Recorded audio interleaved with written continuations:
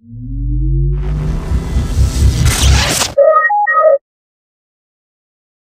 I'm here with Kudo, creative director behind Kinect. Clearly it's been a very busy show for you. Oh yeah, but it's all good fun. We work on this stuff all year. If you can't enjoy coming down to E3, showing this stuff off, what are you in the industry for in the first place? Yeah, absolutely. So tell the casual gamers what they have to look forward to as far as with Kinect. Well, again, I don't think it's just for the casual gamers, but I think it's for anybody who likes playing games. We've got 6 of the different launch titles here. There really are different products that I think are going to appeal to different types of people. They're super approachable, so you can get in and play and have a good time. There's a lot of good gameplay skill involved with each of the titles. The titles are very social, so just really brings people together for, having a good fun time, shared memories of enjoyment that they're, having with each other. And for sure, I just think a great thing about the games, you're able to get in, express yourself, do things in your own creative way, and really be able to play games in a way that allows you to put your own personality into the experience. So as a creative director, you get to sit back and go, okay, what kind of titles do I want people to play? How do you do that? There's a bazillion different genres out there.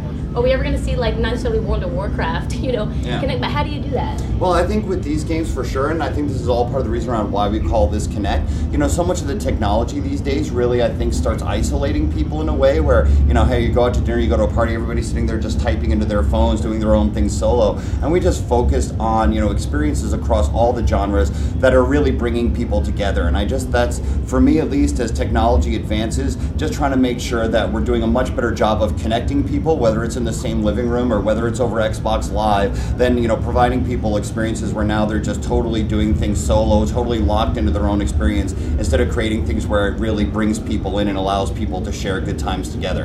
And talk about, so some of the core players are sitting back going, okay, we've got the driving, we've got the pets and that kind of stuff. Where's the run and gun, where's the killing, where's the next gen stuff? Well, I think, if you saw from the keynote that we had, hey, it's Xbox 360. We already got plenty of those games, right? So we got Halo Reach is coming out, which is awesome. We got Gears of War 3 that we showed off. We got Fable 3 coming, all things that are first-party exclusives to our platform.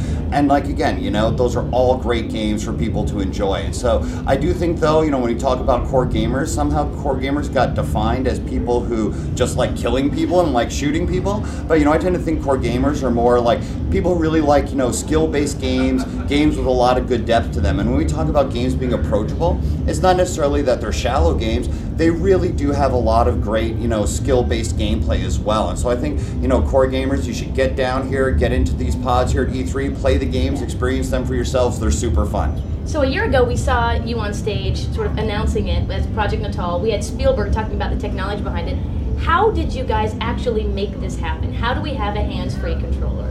Simple question, clearly. Yeah, well, it's the kind of thing that, again, just as somebody who's worked in the industry for a while, is one of the reasons I love working at Xbox, because, I've been interested in doing gesture-based controls pretty much in every title I've worked on, and it's hard when you work at a different company, you just get a controller and you have to kind of force your creative ideas into the controller. But here at Xbox, you're actually able to partner with people, on either the live team or the hardware team, and really take a creative idea of just being able to build approachable gesture-based controls into what you're doing, and partner with the hardware team to provide a device that actually allows you to do that. So instead of having to compromise your creative ideas around an existing piece of hardware, you can just collaborate with people that can allow you to fulfill what is in your head in the most compelling way possible. And we've seen a lot of the gesturing, but I also know it's got voice recognition and a couple of other features. We haven't heard a lot about that. Can you talk about it? Yeah, I think that's actually, the full body stuff is great, but it's also about our voice and our Kinect human recognition system. So the voice stuff allows you to talk to characters, inside the games in a new compelling way. It allows you to control your movies.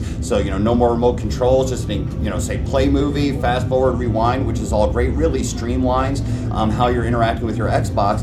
And then our Kinect human recognition system. You can see this game here, which is Kinectimals. You're actually able to adopt a pet and get in and play with your pet, and your pet gets to know you over time. And so if I'm playing with my pet knows me. If you come in and play with my pet, it's going to react to you totally differently than it does me. And for the first time now, you can start building shared memories and shared experiences with a character inside of the game that, the character is going to know what it's done with you, you know what it's done with the character, and now you're interacting with, computer characters in just a totally different way.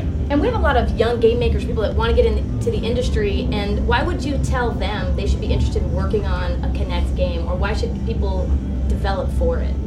Well, I think, especially people who are looking to push the boundaries of creativity and do totally new things. This is a brand new technology. I mean, obviously we're showing all of our launch games here, but this is really, I think, just the very beginning of what we're going to be able to achieve with Kinect technology. I mean, just like with Xbox Live, where Xbox Live started and where it is today, it's totally evolved over time, and that's what we're going to be doing with the Kinect technology. And the more, new creative people that we can get into the industry who can, have new and interesting things to do with Kinect, just the better the games and the experiences are going to be. And this is where all the technical innovation is going on, and just getting new people in to figure out what they can do with the tech is going to be awesome.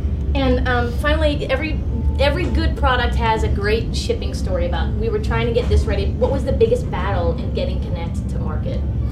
Well, I would say this, it's E3, we're shipping this holiday, so maybe you can ask me that question in November. I'm sure we'll have a few more before we get there. I will. Congrats. Hey, awesome. Thank you.